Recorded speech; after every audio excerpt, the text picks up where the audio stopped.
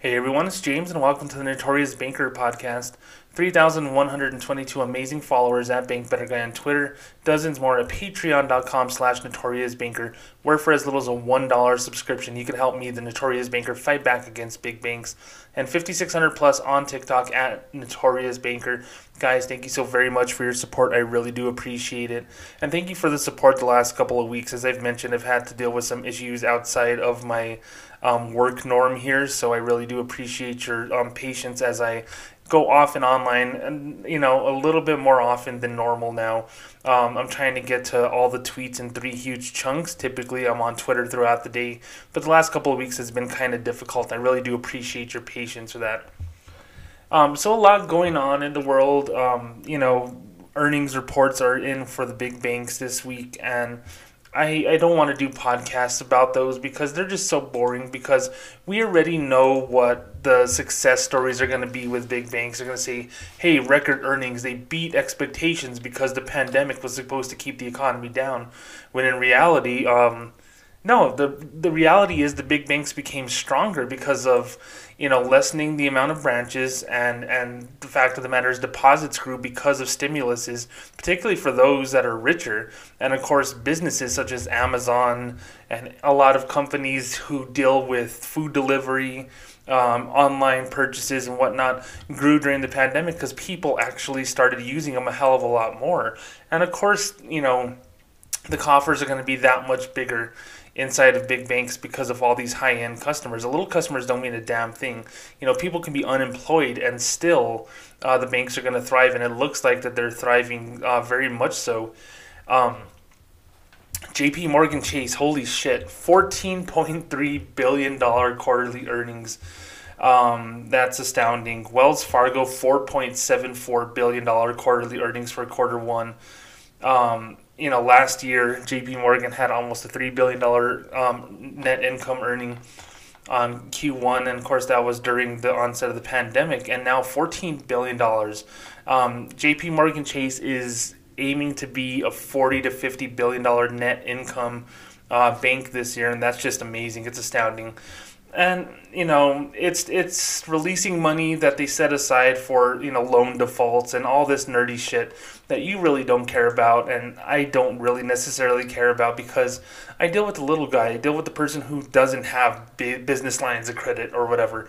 Home loans, yeah, you may have, but these big banks that were setting aside money, they were taking the losses knowing that eventually things will be a little bit better, and now here they are, and they're much better.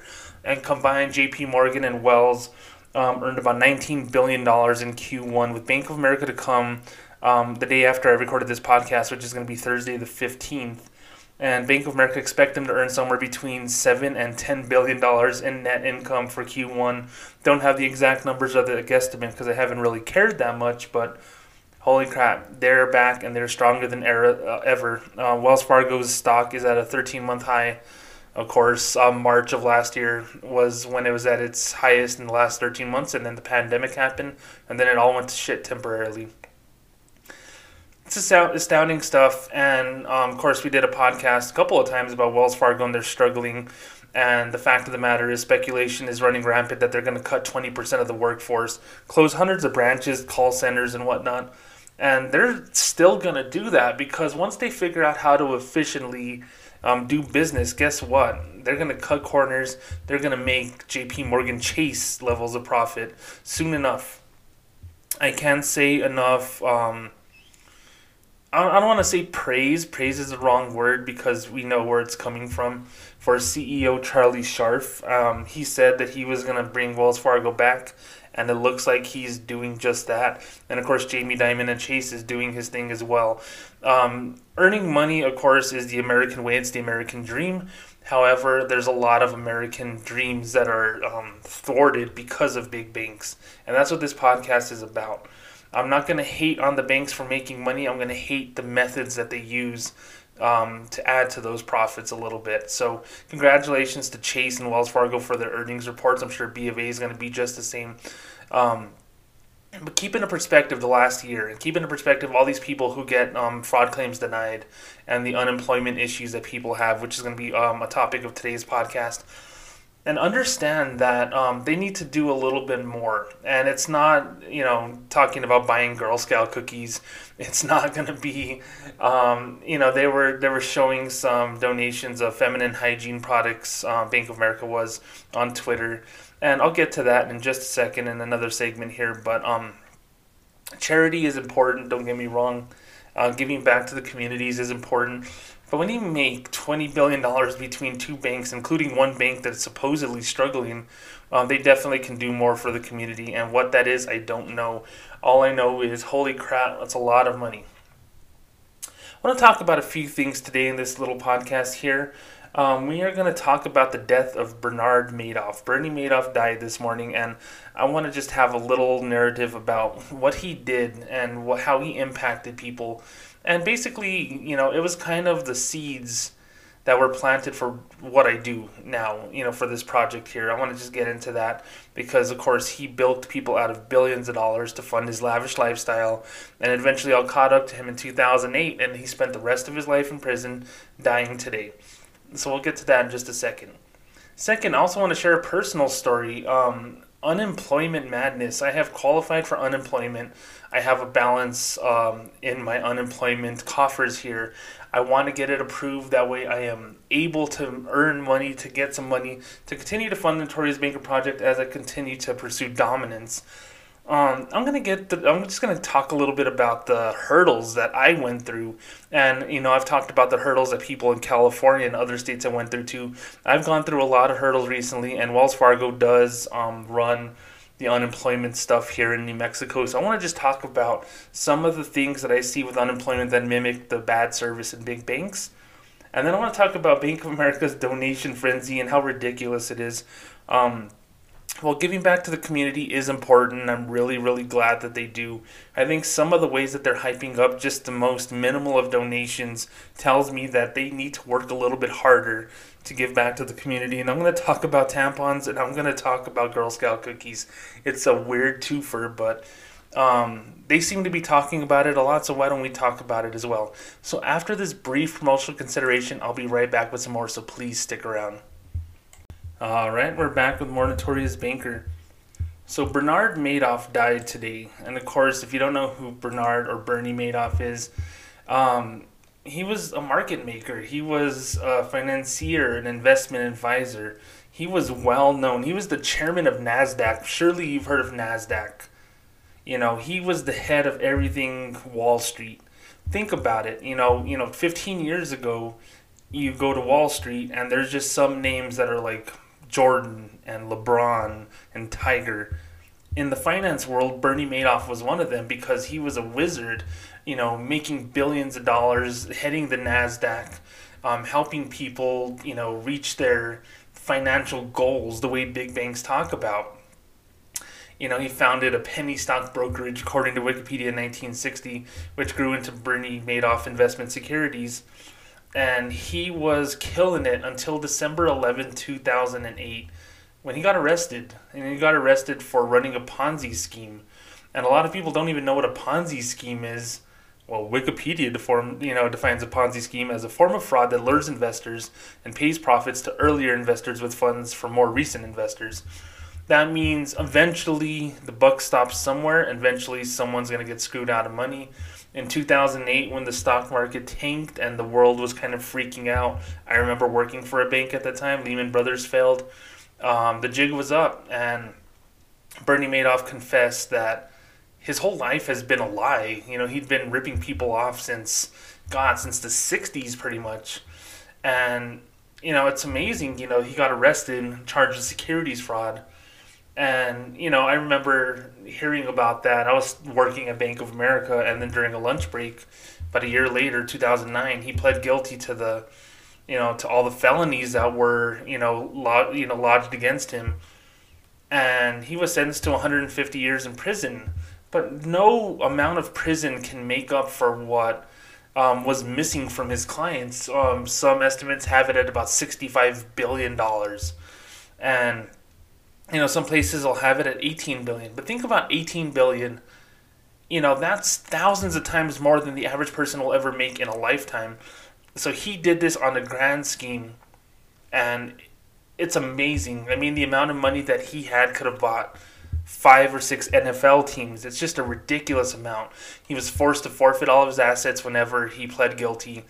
And, people got some restitution, but they didn't get nearly enough. There's still money missing. There's people who are, combing the books to see if they could find any more missing money that he made off with, no pun intended. It's really amazing, though. He lived 82 years, and the majority of his life was meant to scam other people. According to his criminal penalty, he forfeited $17.1 billion, which if he was an NBA basketball owner, he'd be the second richest guy, I believe, in the NBA in terms of owning a team.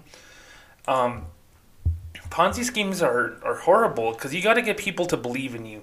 And that's the whole thing with banking. Banking is all about sales. It's all about, do I trust this guy in front of me? Do I believe in this company? Do I believe in him? Well, he did that, and he got people to buy into his stuff. And then, of course, those people brought in other people, referrals, they call them in that world. And those referrals brought in their money and said, hey, if, Joe says that this guy's good, let's bring our money here. And then eventually he needs to show his original investors that he's a wizard. And, of course, the money that, those referrals brought in, he used to pay, dividends or interest income to the other people. So it goes on and on and on until it gets so massive. And I guess this pretty much tells you what a genius he is. And I say genius in the loosest of terms. He's a fucking criminal and a fraud. And, the death of him today is not going to make up for the billions of dollars that were lost by a lot of people. But the genius part of it is he's able to, basically know the intricate financial lives and details of thousands of people, thousands of companies, and know what he needs to do to continue on this sham going on to decades. All the while basically, leading a lifestyle of luxury, buying nice houses, having nice cars, and everything about having that, that lavish lifestyle, it's toxic to a lot of people. I just don't know other way to put it. You know what I mean? To some people, they just really like having a lot of money. And this is kind of why I didn't like working at a bank for a long time, because that's all people love to fucking talk about whenever they're making money, when they get bonuses or whatever. They like to talk about, oh yeah, we went to Mexico and we partied and we went to Vegas a weekend with the boys and we did this and that and the other thing. I mean, it's fucking ridiculous, and people live that, and they really don't realize that it's just cyclical, and it's going to be the stress of getting there again, and then when you don't get there again, that's when their hair starts going gray, they start getting fatter, they start being angrier, and some people take their own life. Some people just can't handle failing, I'm just looking at something from Cleveland.com about Madoff, and it says the credit bill is a 30-page study in conspicuous consumption of Bernie Madoff, and it says a quick scan of his credit card bill shows a restaurant charge of more than $2,800, $2,000 in spending at a Parisian boutique, and $441 at a gourmet bagel shop. Jesus Christ. $8,400 for one night at a hotel in Santa Monica, and another $5,000 at the Montauk Yacht Club. Total amount due more than $100,000. This was a January 2008 credit card statement for Bernie Madoff, pre-financial collapse and pre-arrest. Give me a goddamn break. $8,400 for a night at a hotel in Santa Monica. Say you stay at the Holiday Inn Express for $199, and you say, hey, give me the best room. Oh, it's an extra $5, sir. Yeah, fuck it, $5 more, let's do it. That's $8,000 less than what he paid for one night at a hotel. I never understood why people do that, and I go to Vegas all the time. I don't understand why people drop $10,000 for a hotel room in Vegas when you're out all the goddamn time. You're literally going back to the room to shit, shower, shave, and sleep, and that's pretty much it. And he's spending $8,400 for one night at a hotel. Why? Why does luxury need that? But of course he needed that because he made millions, if not billions of dollars off the backs of other people. And then of course just kind of briefly looking at Wikipedia, and yeah, Wikipedia isn't always 100% accurate, but it's pretty accurate, okay? Basically he targeted, wealthy American Jewish communities, Hadassah, Women's Zionist Organization of America, and Steven Spielberg's foundation, among other things, and other companies, all the way down to little old ladies who lived on a fixed income because of a lump sum that they had invested with Madoff. He bilked all of them. And it says that Madoff admitted during his March 2009 guilty plea that the essence of a scheme was to deposit client money into a Chase account. I'm sure JP Morgan Chase loved having him as a customer. I'm sure they kissed his ass every single time that he walked into a bank or to an office because they knew that he was the man. And they probably knew that he was up to no good, but they probably said, you know what, he might get mad and leave us, so let's just leave it be. Deposit money in a Chase account, rather invest it and then generate steady returns as clients had believed. When clients wanted their money, I used the money in the Chase bank account that belonged to them or to other clients and pay the requested funds. And most people don't take money out. Some people will, and then they'll ask why. Hey, why are you taking money out? I mean, that's just what the bankers do, and he did that as well. But he made it easy for people to cash out if they wanted to, but at the end of the day, you knew that some people were going to get screwed. So think about it. He had this just amazing just knowledge of everyone, and he kind of understood how people were going to do certain things, how certain people were going to say, hey, I kind of want that money now, or some people were hesitant to go heavy on investing. I mean, I'm sure some people make money. You don't create a fraud without basically showing testimonials, I guess is what it is. And that's just the way that it is. And testimonials are everything in life. Testimonials for banks are important when you're getting married. Having testimonials of friends. Oh, James is a good guy. Those things are important to some people, and they were important to the people who Bernie Madoff, ripped off. Because they're like, hey, this guy trusts Madoff, so I'm going to trust him too. And he ended up screwing them over. One of the most notable things about Bernie Madoff is he ripped off a guy by the name of Wilpon, Fred Wilpon, I believe his name is, who was the owner of the New York Mets baseball team. The New York Mets baseball team won a World Series in 1969, 1986 among them, and then went to the World Series in 2014. They made that off the backs of their, investing in their young players and stuff because Wilpon was part of the Ponzi scheme that Madoff ran, and he lost hundreds of millions of dollars. He eventually had to finally sell his controlling interest in the team. Another hedge fund guy bought it this year, and the Mets are spending money like no one's business, $300 million for a shortstop. But a baseball team was severely impacted because the finances of its owner were caught up in Madoff, and he lost hundreds of millions of dollars that he's probably never going to get back. So Madoff knew how to rip people off from small to large. I know that actor Kevin Bacon was another person he ripped off. You see all these things, and you wonder what goes through their head. Am I a prince? No, I'm not. I'm not a saint. Have I stolen things in my life? Absolutely. Yeah, I've stolen nail clippers from Walmart.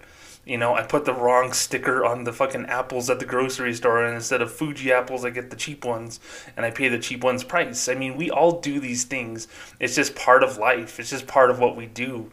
Expense reports whenever you worked at the bank. I did that shit too. Whenever I got transferred over to my first branch to sub as a bank teller in 2008, they put me up in a hotel. They put me up as a nice stay, even though I lived there. And I was able to stay at my grandma's. I said, no, go ahead and get the hotel. So I got the nicest room. I made sure that I could order pay-per-view movies on the TV and not have them scrutinize it. They gave me a $60 a day food stipend, and because I lived in Socorro, New Mexico, where I was at, I went to my grandma's house and ate, and then I bought $300 of groceries. And then I said, oh, why did you do all that? Oh yeah, I got a room with a kitchenette. Oh, okay. $300 of groceries. I mean, we've done it. We've all scammed someone somewhere, but to scam hundreds of billions of dollars, give me a fucking break. It's crazy. It's insane. I'm just kind of scrolling through stuff. I'll link to this in the show notes. There's a slideshow on ABC.com that talks about some of Bernie Madoff's creature comforts that he had. And one of the things he had was 400 pieces of jewelry and antiques because they were sold at an auction about 10 years ago. And they also included size 8.5 velveteen slippers monogrammed with the initials BLM. How ironic is it with BLM during these times that we are in? They look like normal fucking slippers, but apparently they're expensive. 18 pairs of tassel loafers in every shade and style of leather. A U-wood 9-drawer desk that authorities believe Madoff used to run his multi-billion-dollar scam. It looks like something my grandma has, okay? And that's not saying much. I love my grandma, though. A Steinway grand piano that was in his penthouse. He probably never played it. A 10.54 carat diamond ring. A brass bull sculpture. I'm sure someone from fucking Merrill Lynch will love that. Jewelry included dangle earrings from the pre-Victorian era, estimate between $14,000 and $21,000. His class ring from Hofstra University in 1960, estimate $300, not a lot of money. An $87,000 Mono Blanco Rolex watch. He had a dozen of them. A Bill Blass mink coat for his wife, $680. 3 yachts. He had 3 fucking yachts. Why do you need 3? A 38-footer. This one looks amazing. The wood is just, I can't even explain it. I'll link to all this shit in the show notes. A Mercedes-Benz convertible, among other things. It's just astounding. And to see what he did, and and why he did it was amazing. Now I understand it. Okay, so he got arrested in 2008. He was 60-something years old at that point in time. You're paying for these $8,400 a night rooms and these nice cars and these yachts and stuff. It's about women too. I don't really know his whole lifestyle with women, but I'm sure women were involved. And of course, he was a married man, but you do that to impress girls, and you do that to impress other guys. And you see basically what's going on, and the Hadassah CFO mistress that he had, she's a younger person, and it's basically one of those things where you do that to impress people that you want to impress. When you're married, I know that sounds stupid, but when you're married, yeah, you want to impress your spouse, but at the same time, you're not buying fucking $1 million yachts all the time or whatever. And, just seeing about, all these people that he had a 21-year relationship, and then it says she had a sexual affair with Madoff for 1.5 years.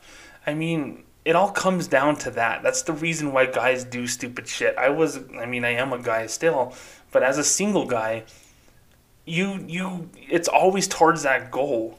It's always towards, I want girls to like me. I want girls to appreciate me. And basically that's what it probably started with in his 20s all the way to the time he got arrested. And I followed this intently because basically, of course, I love banking. I love everything about it. And seeing what Wells Fargo did with the unauthorized account scandal, seeing what we did at Bank of America just with, upselling accounts and just trying to push accounts, down the throats of people who didn't need them so they get charged a monthly fee. That way we could hit our quarterly bonus. It's all towards that goal. It's all to hit a bonus. That way, hey, I got a bonus. I can go to Vegas now and I can go stay at the Wynn. I mean, that's what I was doing too. It all has parallels. He stole $60 billion. I didn't steal anything at Bank of America, but I opened accounts for people who probably didn't need them. And that's my lot in life. I don't feel like I should be arrested. I do feel a lot of the Wells Fargo people should be arrested, mind you. But the fucking fact of the matter is this, okay? The fact of the matter is this, that it's all the same. Whether you steal $100 million from a foundation that's meant to help other people, or you steal from someone who gets a $720 Social Security check, which I used to see people do that all the time in the first and third of the month, and you charge them a fee, for instance, a $5 fee at Bank of America. To me, it's just as equal. Whether it's hundreds of millions of dollars or $5, you're impacting someone's life by your greed. You're impacting someone's life by your deceit. You're impacting someone's life because you want to gain. You want the women. You want the mistresses and the yachts and the TVs and the trips to Vegas and the expensive hotel rooms. We all do this stuff, okay? And we're all guilty of it.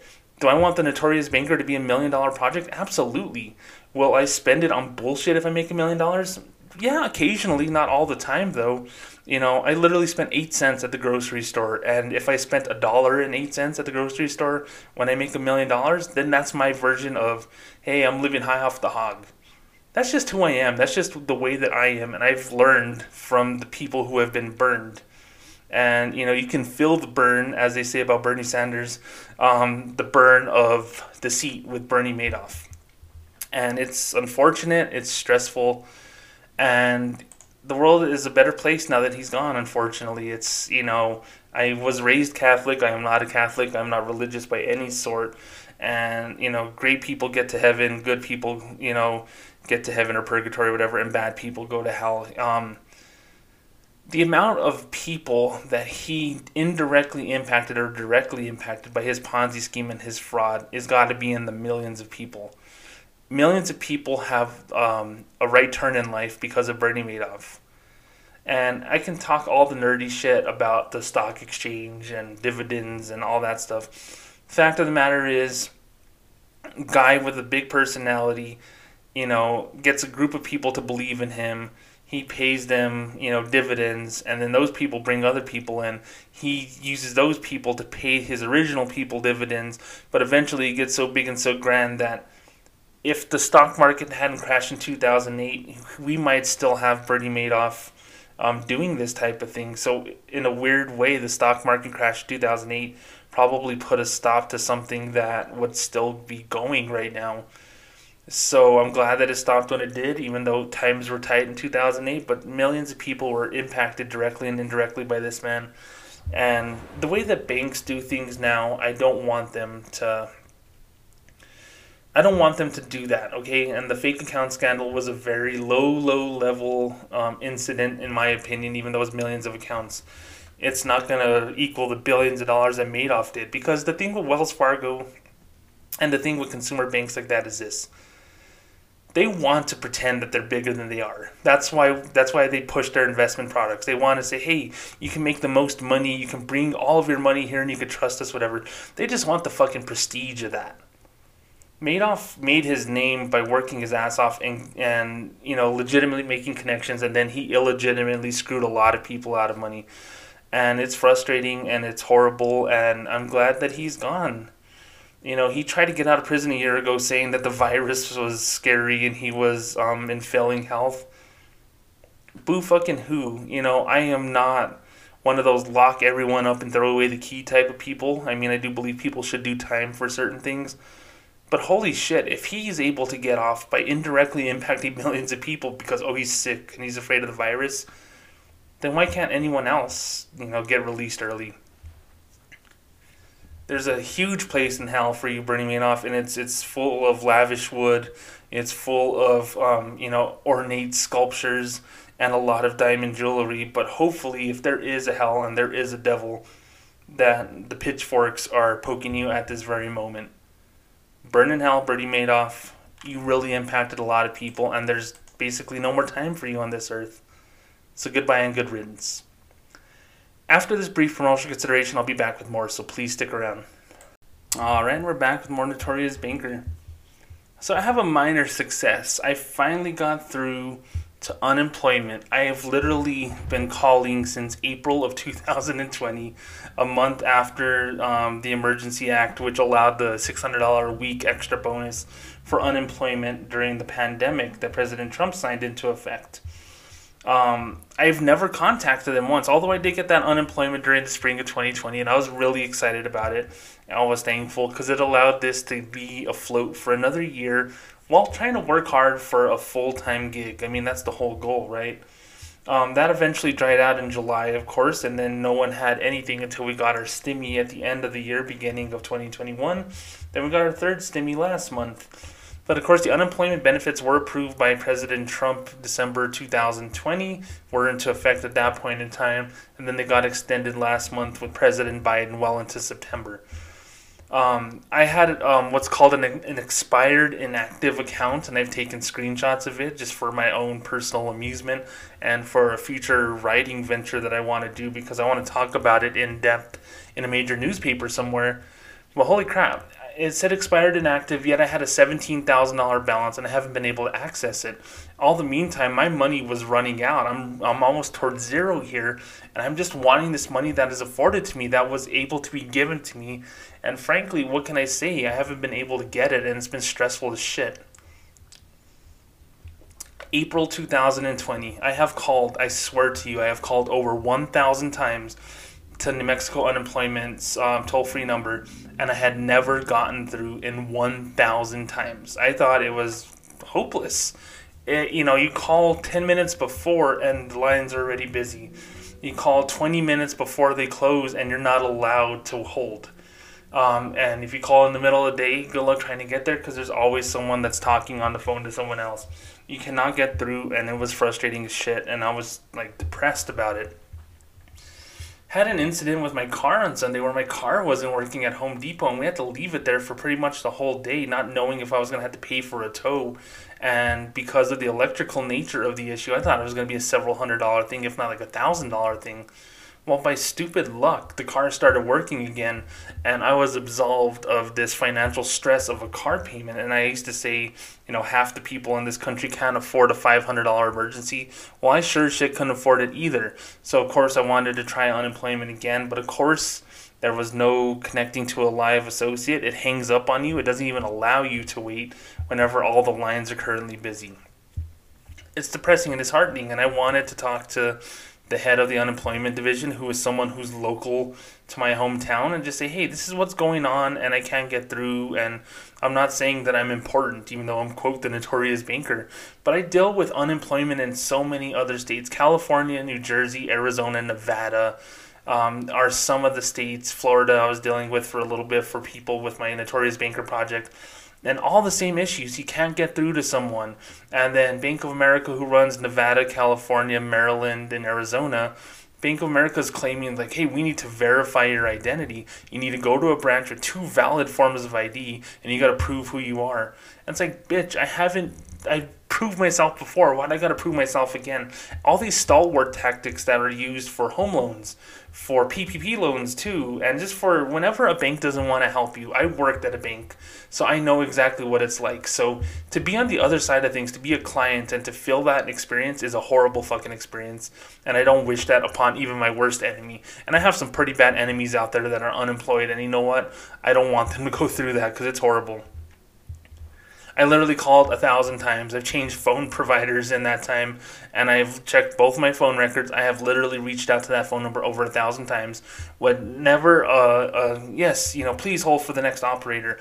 I did it one time, and that's when I called the Spanish version of that line, and I got through like in record time. But the ethics in me, deep down inside, the belief in myself that I want to do what's right by the world, I hung up. I was like, I don't want to call the Spanish line and go, oh, hey, you must have got the wrong language there. Can you help me in English? No, fuck that. That's wrong. That's inappropriate to do that. So that's the only time I ever got through, and I didn't complete it because, goddamn it, I have ethics. What can I say? I was stressed with the card thing and with the money thing. It's really scary and really frustrating, and I want to make sure that I'm able to pay the bills, Yeah, fuck DirecTV and all the creature comforts of life. I want to pay the mortgage and the electric bill. I want to be able to be a functioning member of society. And these things are afforded to us as part of this pandemic. And if you qualify, you should get them. But you should get them right away. I've had to worry about this for far too long, and I'm just scared, and I'm scared the way that the people with EDD in California and DETR in Nevada are, the uncertainty about, hey, am I ever going to get money? And it's so depressing, So I pretty much had given up, and I've been sick with allergies, and I was fine this weekend, and then with the car messing up and just dealing with oil and car smells and the heat and stuff, I got sick again, and it's not been fun. I've been wanting to do a podcast for a couple of days, but I just haven't been feeling up to it. So I get to the point where I'm just saying, I'm going to try a couple more times as I sit here and watch CNN.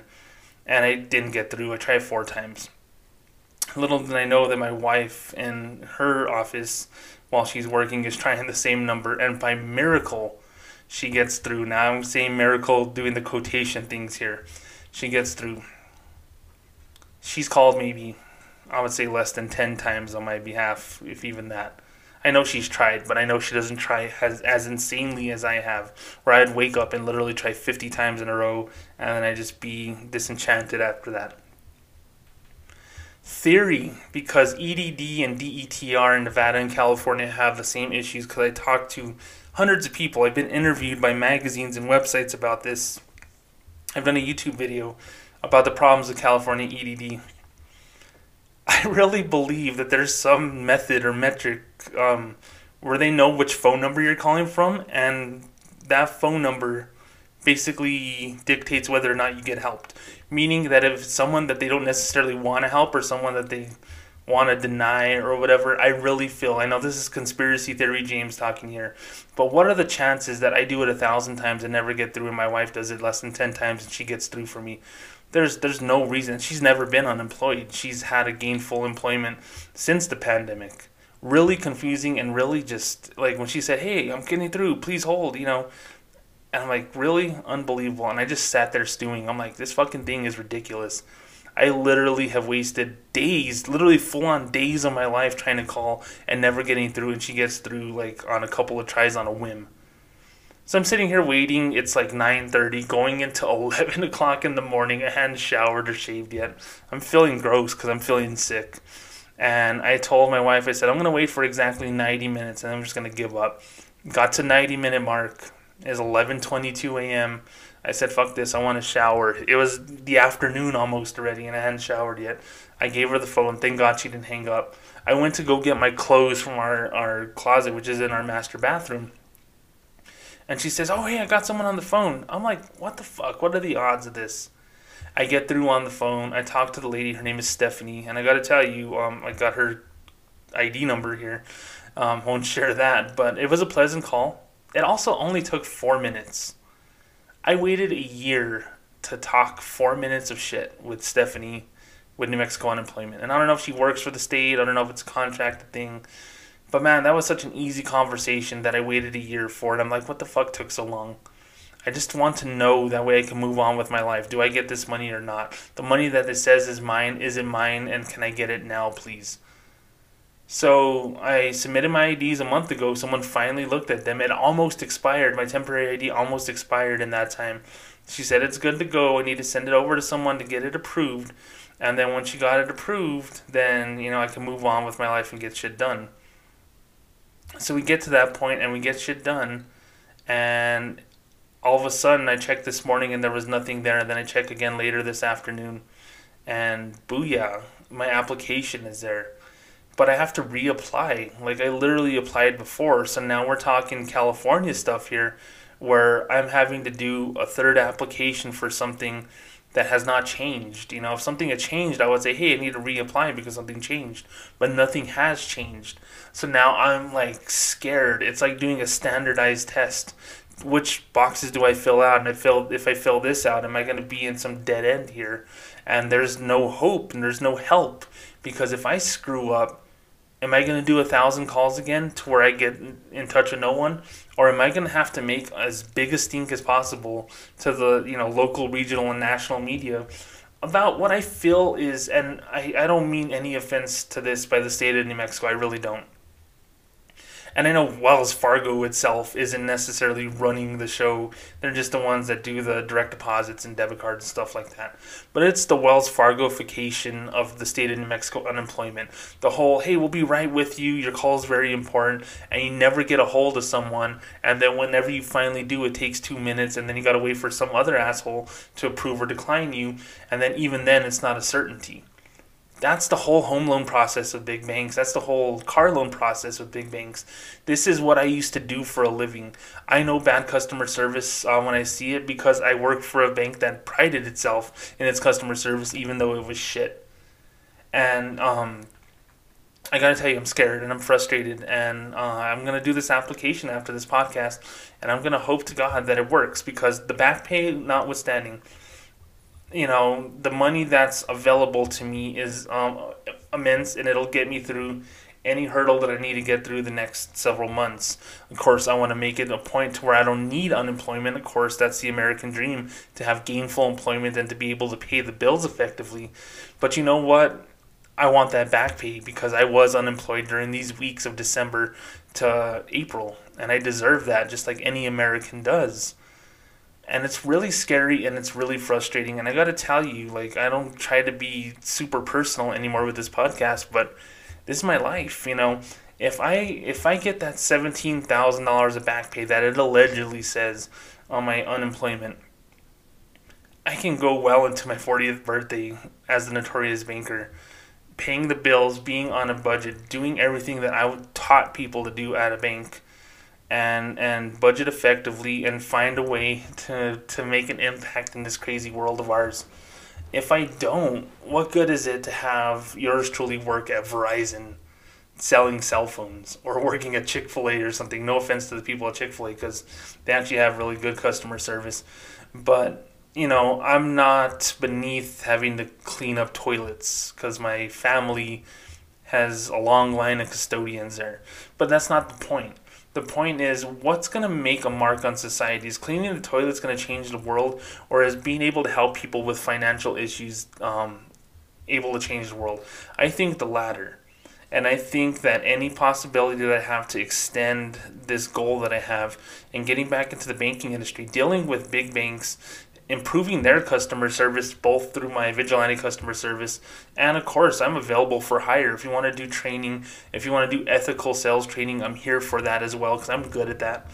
I want to do that. I can't wait to see people. I can't wait to work face to face with people again, and that's what I want to do. I have a particular set of skills, as an action hero once said, but my particular set of skills are here to make better the experience of banking, whether it's for the customer or, on the other side, the banking side of things, I can ethically help people kick ass. I just need this approval, man, and I know that submitting this application is going to be a scary one, and I hope and I pray that it goes through right. So all I got to tell you is keep me in your thoughts. Send all your good vibes my way. A contribution to the Notorious Banker Project, patreon.com/Notorious Banker would be amazing right now. $5, $10. It's not paying for a job, but it's allowing me to continue to subsidize this, internet bill and this phone bill a little bit longer while I figure out the grander scheme of things. And of course, any sponsors that want to sponsor this podcast, 575-322-4127 or James at thenotoriousbanker.com. We're going to get this done, and I've been afforded a lot of breaks. 2020 was a successful year, although it was the worst year of a lot of people's lives, and I'm well aware of that, and I'm thankful to even have a second opportunity. So keep your fingers crossed for me. State of New Mexico unemployment, I now challenge you to a duel, and hopefully I win.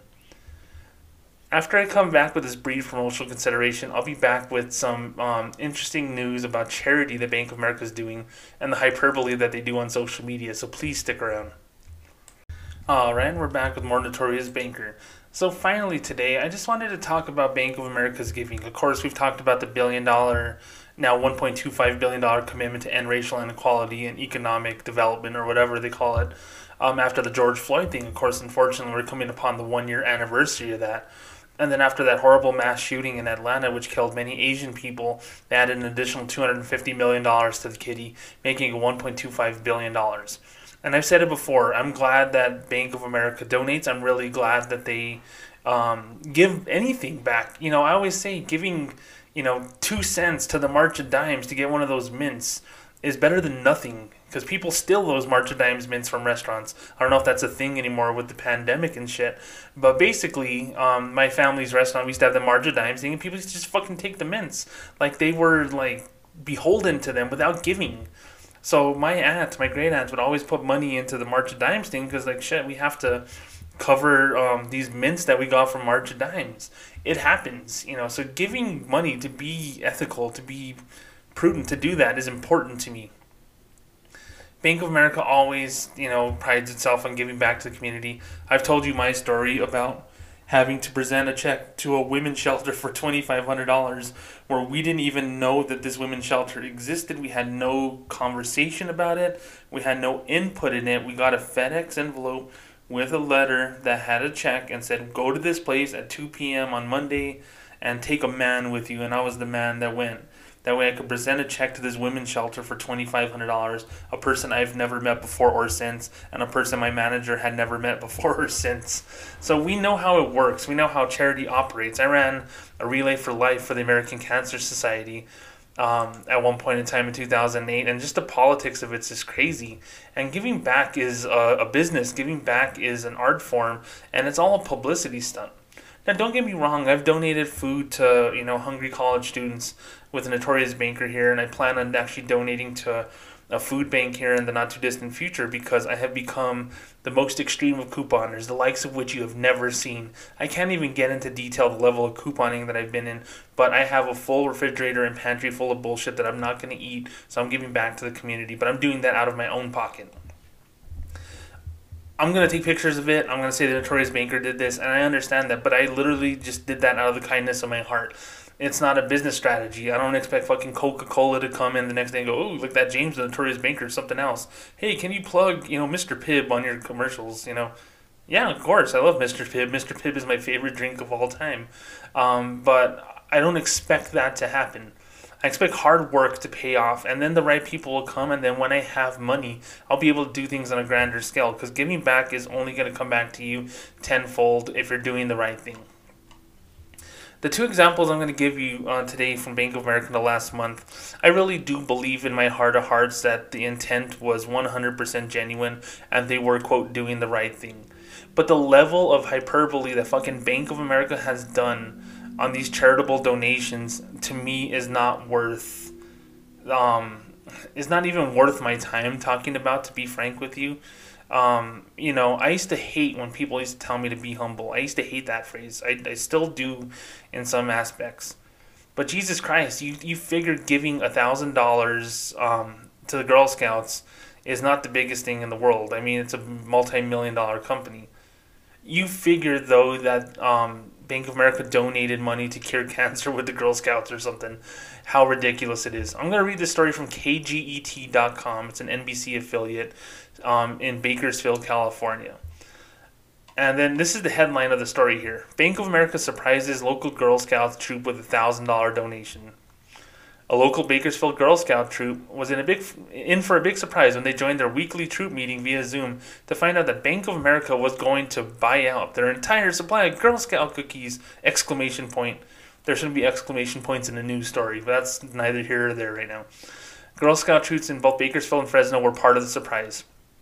Bank of America is participating for the second year as one of the Bakersfield area businesses taking part in the Cookie Buyout program for the Girl Scouts of Central Valley South, which encourages more local businesses to support the Scouts.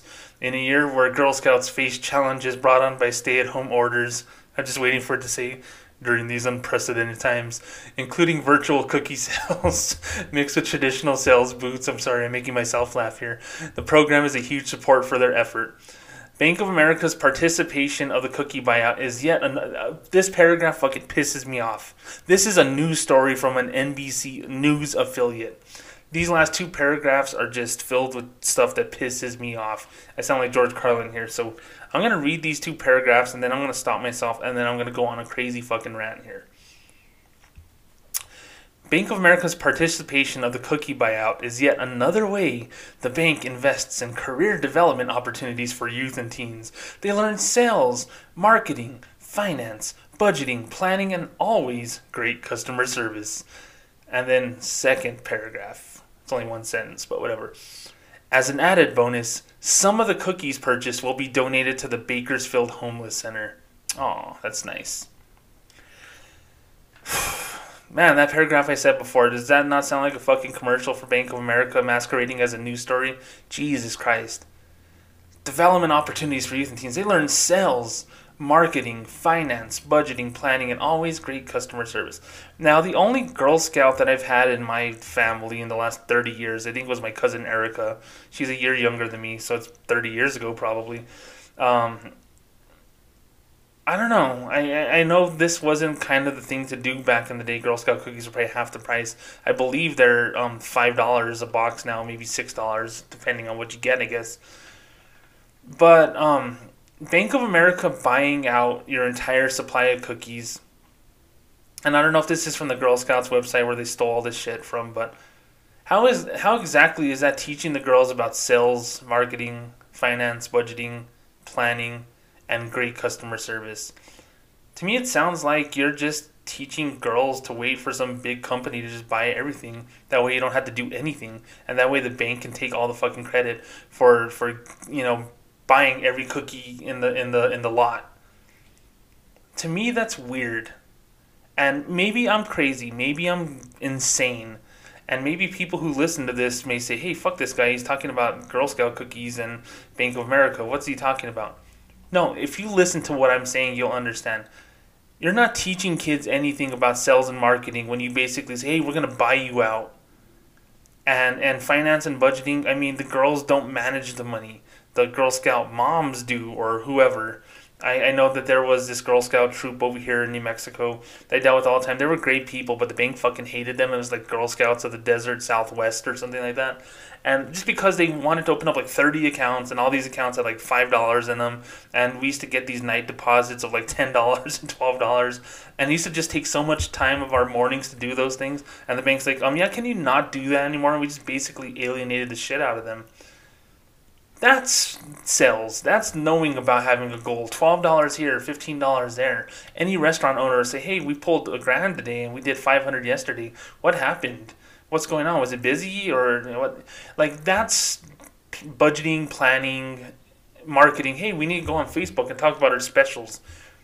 The Girl Scout cookies we know that are there, and we know that there's going to be Girl Scouts at the corner of every store or whatever selling them, so we know that they're there. Sales, it's a big part of it. Of course, they have a goal. They're going to give you a bunch of cookies to sell, and they hope that you sell them all. That way they can give you more cookies. It's just like anything else in life. But for Bank of America's participation and the way that the news kind of portrayed it, to say that Bank of America giving all this money to them is teaching them about sales, marketing, finance, budgeting, and great customer service, no. Because Bank of America interrupted on these girls' Zoom meeting to say, hey, we're going to buy all of your cookies out. And the girls are like, cool. Like, they don't know how to fucking react. I mean, it's a high five moment, but these little kids are just looking like, who is this weird old lady, and why is she trying to make it sound like, like a Scientology meeting where everyone's so perky and so happy? It's bizarre. You got to see the video, and I'm going to link to it in the show notes. But you're not teaching anyone anything whenever you just buy them out. And I know that the cookie buyout program is a thing in other parts of the country too. I'm not shitting on that. I'm not saying that that's a horrible thing. I'm just saying Bank of America does not have the right to say that they're teaching these kids about marketing and sales and great customer service when you literally horn in on their Zoom meeting to say, hey, we're going to buy every cookie in the whole town from you. Okay, so that's part one. And the manager of that area in Bakersfield, California, she's like the market leader. Good for her. I'm glad that they did that. And if she works with those Girl Scouts, even better. I'm glad that she's able to provide that, especially with her company. Because some of those Bank of America managers know how to kind of push for charity locally. I didn't have management that gave a shit about us to have part of that. But I've seen that before, so I got to give it up to her. But don't sell it to me as you're teaching these girls an important lesson. No, you're teaching these girls basically to marry a rich guy, waiting for Mr. Right to come and just to solve all of your problems with money. And that's another thing before I get to the second part here. When it says Bank of America surprises local Girl Scouts with $1,000 donation, it's not a donation. They bought cookies in exchange for $1,000 cash. And some say 200 boxes of cookies. Some of the posts on Twitter say 300 boxes of cookies. I don't fucking know who's lying or who's not. Either way, it's not a donation. A donation is, hey, we're going to give you $1,000, no strings attached. Continue to sell those cookies and maybe you can make more and then buy yourself something nice. Or start a college fund. Do not say it's a donation whenever you give them money and in exchange they give you cookies. No, last time I checked, that's fucking sales. That's capitalism. That's America. It's not a donation, okay? Secondly, I know I'm going crazy here, and before I get to the second part, I guess I wanted to say the reason why I'm saying this, and I'm going to share this on the show notes too. Everyone that's Bank of America market leaders all across the country are sharing that goddamn video of those girls who probably they never got permission for to show all these little girls' faces on this video, where it says, such a cute video watching local hashtag Fresno and hashtag Bakersfield. I like when all these old people use the hashtags and think they're so cool. Girl Scouts learned that at Bank of America is buying 300 boxes of cookies. Some of the cookie boxes will even be donated to the Bakersfield Homeless Center. And then they have the link to the KGET article. Now let me get to that fucking paragraph. As an added bonus, some of the boxes of cookies purchased will be donated to the Bakersfield Homeless Center. Are you fucking kidding me? And you're talking to a guy who is about to donate boxes of pasta, ramen noodles. I'm going to actually donate cheese, I believe. I got some burritos, unhealthy shit in there, but they're frozen burritos, and I was able to get them at no cost at the grocery store with my couponing. I've done cereal, I've done granola bars, pasta sauce, peanut butter especially. Man, peanut butter has 100 grams of protein in each jar. That's sustenance that people need to survive. That's what a true homeless shelter has. What homeless shelter have you been to that has just fucking $6 a box Girl Scout cookies there? I've been to homeless shelters. I worked next to a homeless shelter. That does not happen. Does it, do people donate shit like that sometimes? Yeah, of course. Because some people don't think of a $6 box of cookies as a, holy shit, you're donating that? No, they do it out of the kindness of their heart. But holy crap, guys. Seriously, holy freaking crap. The fact of the matter that them donating to the Bakersfield Homeless Center is something else, okay? Yeah, you can actually donate $1,000 too to the homeless center, and they could buy real fucking food. They could buy soup, and they can buy peanut butter, and they can buy meat. Maybe they could have a hot dog day, or they could buy a bunch of whole chickens and have chicken drumsticks and thighs and breasts and stuff for the homeless. Actual food that they'll be able to feel good after, and be able to walk to town and do all the things that homeless people have to do whenever they're trying to survive. It's bad enough that you donate Girl Scout cookies and you say that. But it says, as an added bonus, some of the boxes of cookies purchased will be donated to the Bakersfield Homeless Center. What's some? Is that 10 boxes? Is that, it's obviously not all of them, because then they would say all the boxes purchased will be donated to the homeless center. Is it half of them? That they literally call every Bank of America and say, hey, do any of you, employees of Bank of America want some Girl Scout cookies? They're no charge. Or does the market leader go to the branch and give out 5 boxes of cookies and say, here you guys go, we bought some of these, we bought out, cookies from a troop or whatever, so here you go. Or do the execs never tell the branches about it, and do they just hoard the cookies themselves, and then they give the remainder of the boxes to charity? That they keep some for some party that they had, because I know Bank of America loves to have parties. I'm so confused about this. So to me, whenever you say some of the boxes of cookies will be donated to the homeless center, that pretty much tells me that your intent was never to actually give them to the homeless center. It's more of a, oh man, I can't quite possibly finish all of this. Yeah, just we'll donate it or something. That's what it sounds like to me. It doesn't sound like their heart was in the right place and say, hey, we should give this to the homeless center. No, they're like, fuck that. We're going to eat our Thin Mints and Samoas and Tagalogs and the peanut butter whatevers, and we're going to have all that to ourselves. And like, shit, we still have 172 boxes? I guess we'll donate them. I mean, I can't take them home. That's unethical or whatever. Yeah, let's just give them out, and then we could talk about that we gave boxes of cookies to the homeless center. How about volunteering at the homeless center? How about donating some of your clothes that you no longer wear to work, like your dress shirts and ties and slacks, and for women, power suits or just business attire, shoes, because every woman, I know, stereotype, has like 50 pairs of shoes. Which ones do you not wear often? Oh, you don't wear those? Okay, donate those. That's true donations, and that's true philanthropy. That's true giving back to your community. Basically just pawning off dozens, if not hundreds, of boxes of Girl Scout cookies to a homeless center and saying that you're giving back to the community. You're giving them unhealthy fucking food, and you're getting double the hits of, hey, you did a good job. No, you didn't do a good job. You did what any company or any individual should do and help those poor little Girl Scouts out and try to sell those cookies and hit their goal. You didn't donate money to them. Let's get that clear. You did not donate money to them.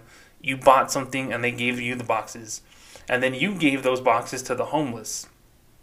But also, you also said some of the boxes were donated, not all of them. So that tells me that there was a decision that was made after you got some cookies for yourself.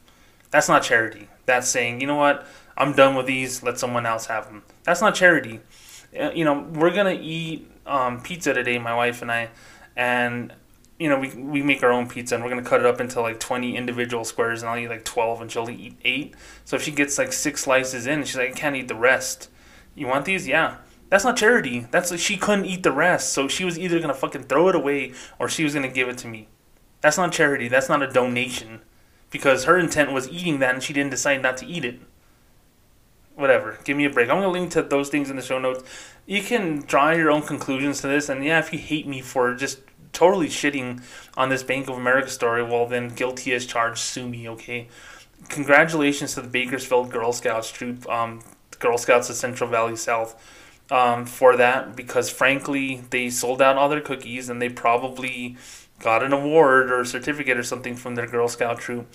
But at the same time as well, I am saying kudos to them, because They don't realize how many dozens of Bank of America bankers are exploiting those little kids' faces on these Twitter posts, and I'll link to it in the show notes.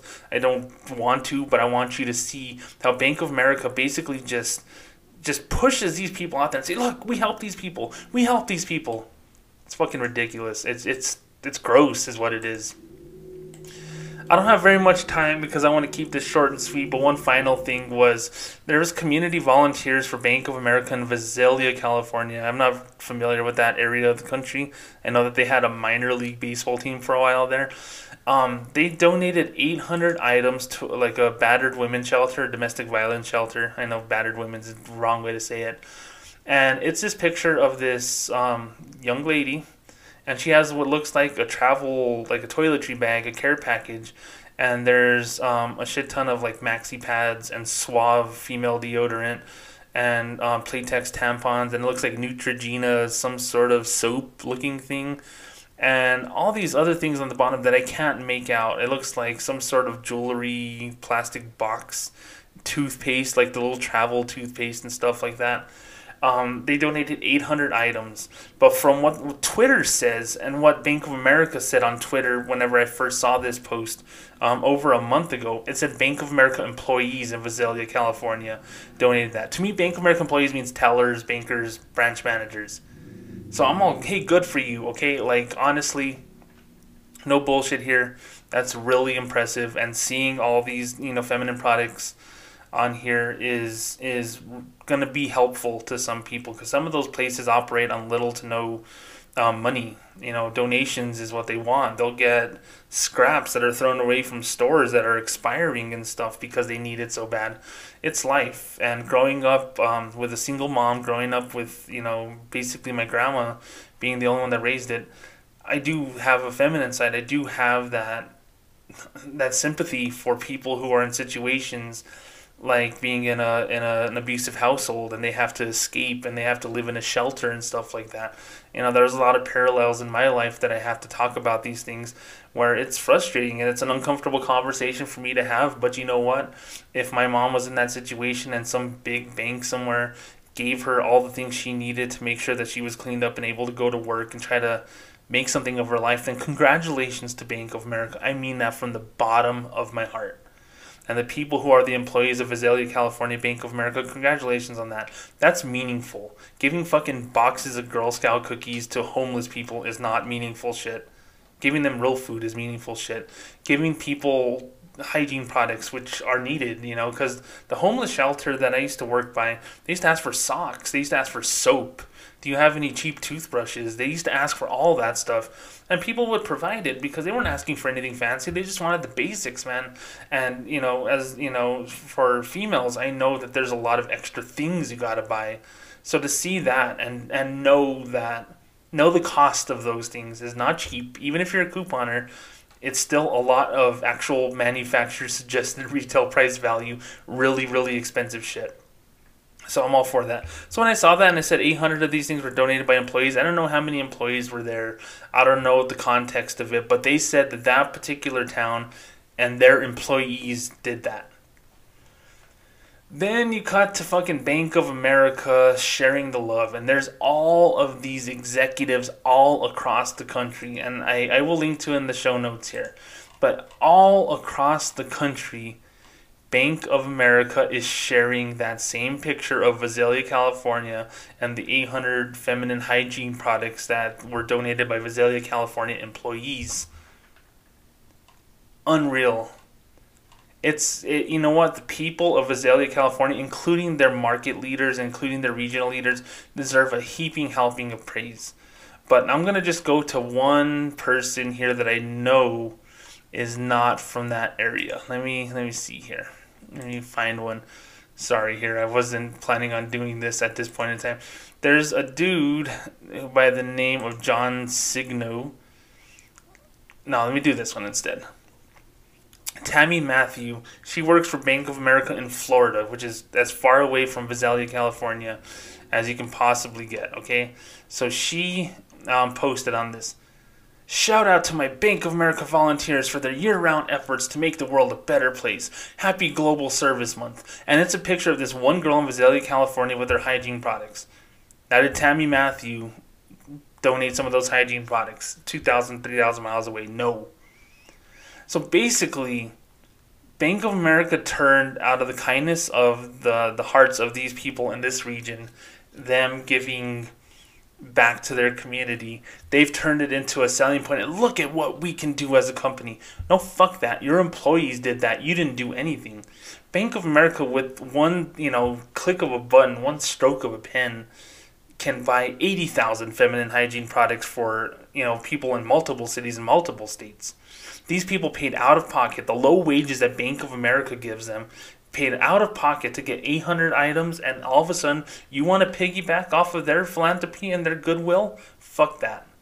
I'm going to link to this in the show notes here, and I want you to see all the people who are tweeting this out, who had absolutely nothing to do with this particular donation here. Like I said, I am really happy and I am really glad that Bank of America has volunteers or people who just donate money out of the kindness of their hearts. But whenever you see someone, there's a Tucson person, shout out to all my fellow Bank of America volunteers for making the world a better place. And then another person for Bank of America. I love that Bank of America dedicates an entire month each year to honor me and my colleagues' commitment to volunteering in the community. We volunteered a total of 1.1 million hours in 2020. Keep up the amazing work. That has nothing to do with donating products. And plus, the fact that she says, I love that Bank of America dedicates an entire month to me and my colleagues. She's trying to piggyback off of this success that Visalia, California had. Be proud of your company. Matt Linsky, this dude's from Kansas City, shares the same picture of the feminine hygiene products. Sandra Juliox from Florida shares the same thing. These people share it because it's like a cult. They want to share shit to show what an amazing company they have when you know goddamn well that they didn't do the same thing in their community. You know why they didn't do the same thing in their community? Because they would have shared that picture locally and say, look at what we've done in our amazing city. No, fuck that. Someone else did the work, and now all of a sudden the whole company is going to say, hey, look at what we can do. I have a friend back home, his name is also James. Whenever we would say, you would say we, you would go, what's this fucking weed? You got a mouse in your fucking pocket? Bank of America, do you have a mouse in your fucking pocket? Because literally there are hundreds of people in Bank of America that is sharing this picture and saying, look at what we can do to make the world a better place. Now, Visalia, California, Bank of America donated 800 feminine hygiene products to a women's shelter. I can't even find the original tweet. That's how many freaking people have tweeted it. They donated it out of the kindness of their hearts to a cause that is not talked about very often, that is needed, especially when people are leaving an abusive relationship.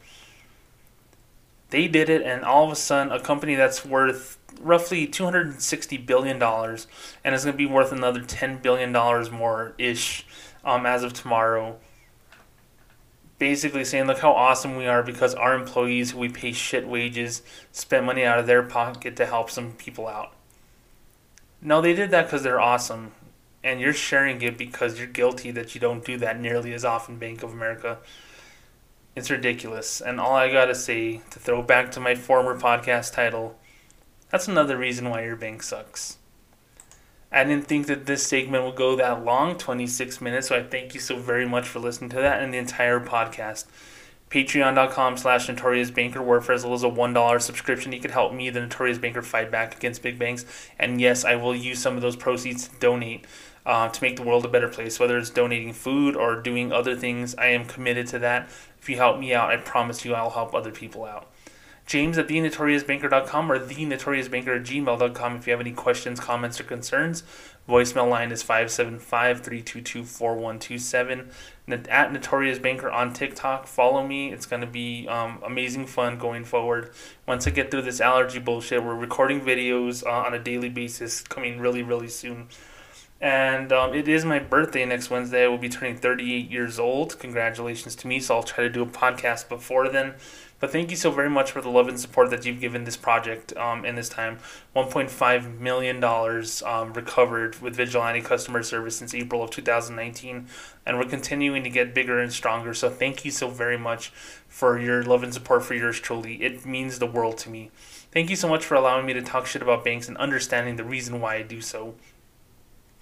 Until we meet again, my friends, my name is James, the Notorious Banker, signing off saying thanks again for listening, and you have a great day. Goodbye.